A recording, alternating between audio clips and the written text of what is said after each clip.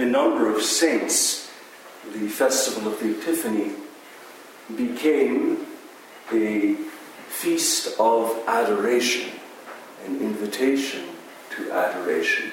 And the Church affirms this, or confirms it, if you will, by the rubric placed in the middle of the Gospel after the words, "And they fell down and adored him."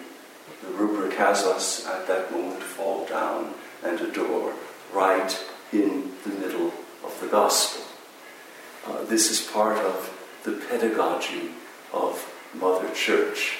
These are memorable moments within the celebration of the liturgy that in some way inscribe themselves into the heart's memory and become part of our being brought up in the faith by Mother Church through the liturgy. The association of the child Jesus enthroned in the manger, because the manger is the throne of the King of Kings, before which the Magi from the east fall down and adore. There has always been, in the tradition of the Church, an association of the child Jesus in Bethlehem. Bethlehem, of course, means house of bread. So there has always been an association of the child Jesus in Bethlehem with the adorable and life-giving mystery of the Eucharist. And nowhere is this made clearer, to my mind, than in the Byzantine liturgy. In the Byzantine Church, the altar of preparation would be on this side of the holy table. It would be here. And it's customary to place over the altar of preparation, that is to say, where the bread and wine are prepared for the holy sacrifice, it's customary to place an icon of the Nativity of the Lord. So right away, the link is established that in some way the mystery of the Most Holy Eucharist prolongs and actualizes the mystery of the Incarnation. And if this by itself were not enough, the picture of the Nativity being placed right over where the bread and wine are prepared, there's something else.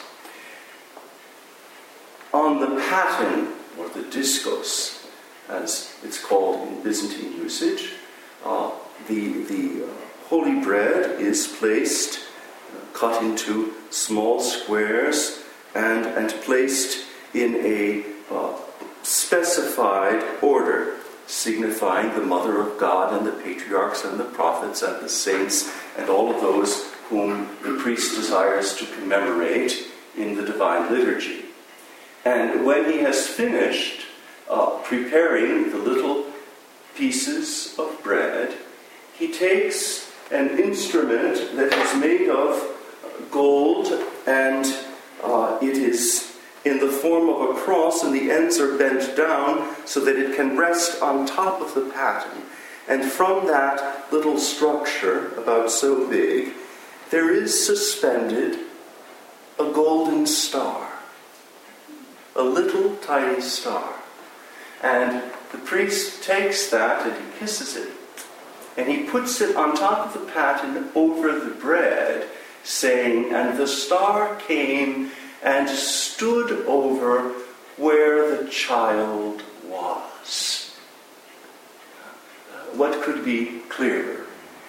Bethlehem, house of bread. The star came and stood over where the child was. And once the bread has been made ready, set apart for the sacrifice, with the star over it and veiled, it is carried out of the lateral door of the icon screen, and then carried into the church.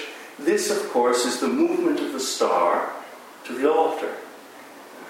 The star, however, remains veiled.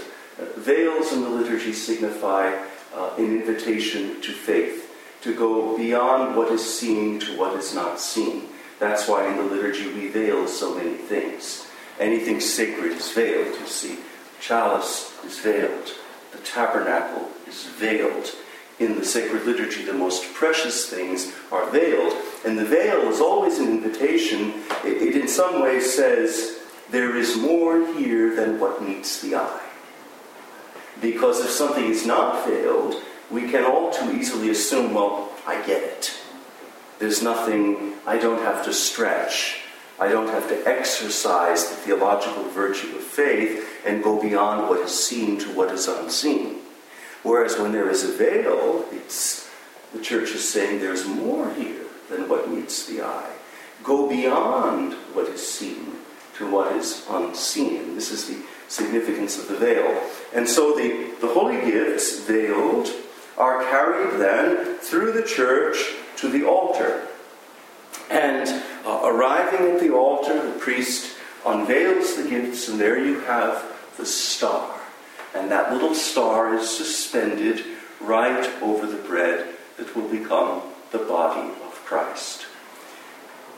This to me speaks volumes. It speaks more than it's possible to write books on the relationship of the mystery of the Incarnation with the mystery of the Most Holy Eucharist. It's possible to preach on it, and yet this simple object used in the liturgy sums it all up and says it all. Now, there are those who would say that saints, for example, St. Peter Julian Aymar, who associated the Incarnation, the Nativity, the Epiphany especially, with the Most Holy Eucharist, and saw that the adoration of the Most Holy Eucharist, both within the Mass and then prolonged outside of Mass, or if you will, from one Mass to the next, he understood, he grasped intuitively that this adoration of the Most Holy Eucharist is the accomplishment, the fulfillment through time until the end of the ages of the adoration of the Magi, who fell down and worshipped the child, having been led to him by the star. And the star came and stood over where the child was, and they, going in, found the child with Mary his mother, and falling down, they adored him. St. Peter Julian, when he began his congregation of the Most Blessed Sacrament, inaugurated the first exposition of the Blessed Sacrament for adoration on the Feast of the Epiphany. Now, there are those who would say, well, St. Peter Julian was very 19th century, and of course, had he a better knowledge of the scriptures and of the patristic texts and of the liturgy, perhaps he would have approached the Eucharist from a different perspective. Nonetheless, his intuition was absolutely sound and in line with an intuition that was growing in the heart of the Church down through the ages. Of course, it finds expression in one way in the East, especially by the custom of the asteriskos placed over the lamb, the host, called the Lamb of the East. And in the West, the monstrance takes the form of, generally speaking, a star, or, if you will, a sun. And the star came and stood over where the child was. So, we mustn't discount the very material things used in the liturgy, the practices that over time emerge in the life of the Church and give new expression to her faith. Her faith is ancient and unchanging, and yet every age, under the influence of the Holy Ghost, gives another expression or rediscovers old expressions of the unchanging faith of the Church. And so, we're making this novena during these days to commemorate the first exposition of the Blessed Sacrament by St. Peter Julian in view of establishing his society of adorers. But I wouldn't want us to think that this is some kind of sentimental attachment to this marvelous figure of sanctity in the 1800s and that it all stops there. No, there is continuity. There is something much bigger, much greater going on. I would say then that the grace of these days is to allow ourselves to be led by the star. The star moves. We follow the star. It leads us to the altar. And there, in the place marked by the star, we find the Word made flesh, the Lamb, who in the adorable and life-giving mystery of the Eucharist nourishes us with his own sacred body and precious blood.